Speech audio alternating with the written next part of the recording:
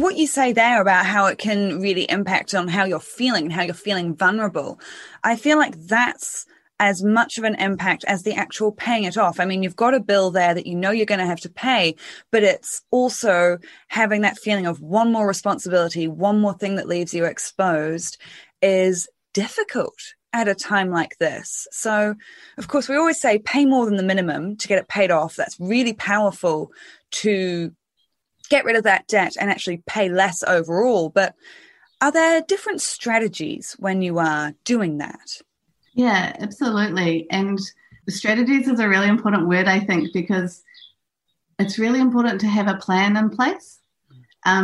And that sounds like it could be scary or hard, but it's actually really easy. And it's one of those things where you invest an hour or so of your time, and the return on investment of that time is huge. You can save so much in the long run.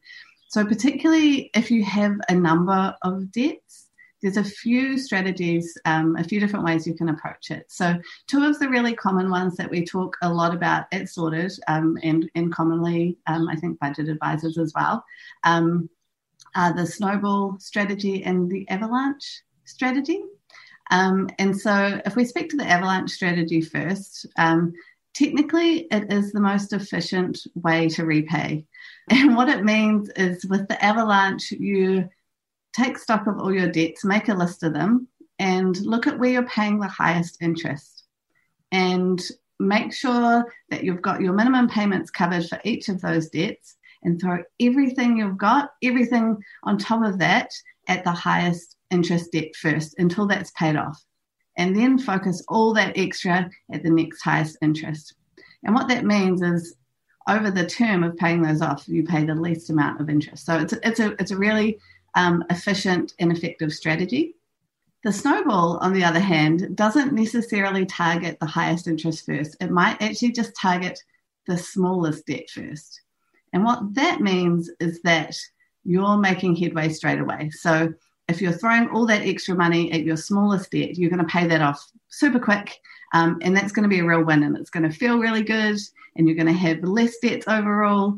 And sometimes for some people that can be a really helpful motivator. And if that's something that you need, that might be a better debt strategy for you. I think sometimes if you're in the debt avalanche strategy and one of your higher interest loans is a massive one, you've got to have a lot of grit and you've really got to stick to it.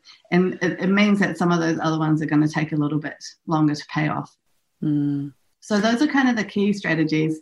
Bearing in mind, you can sort of combine those a little bit as well. And sort of have those higher interest debts at the top of the list. But then maybe if you've got a small debt, you want to get that off the cards, you can get that one away.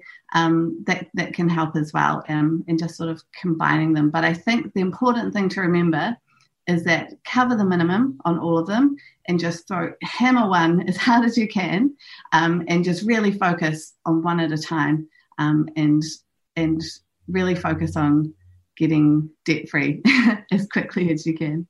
I love the avalanche versus snowball because I think it really takes into account both money magic but also human beings. Because if we were all robots, then the only thing you would ever do is avalanching, because by attacking that really high interest one, you save the most money, you will technically get ahead faster.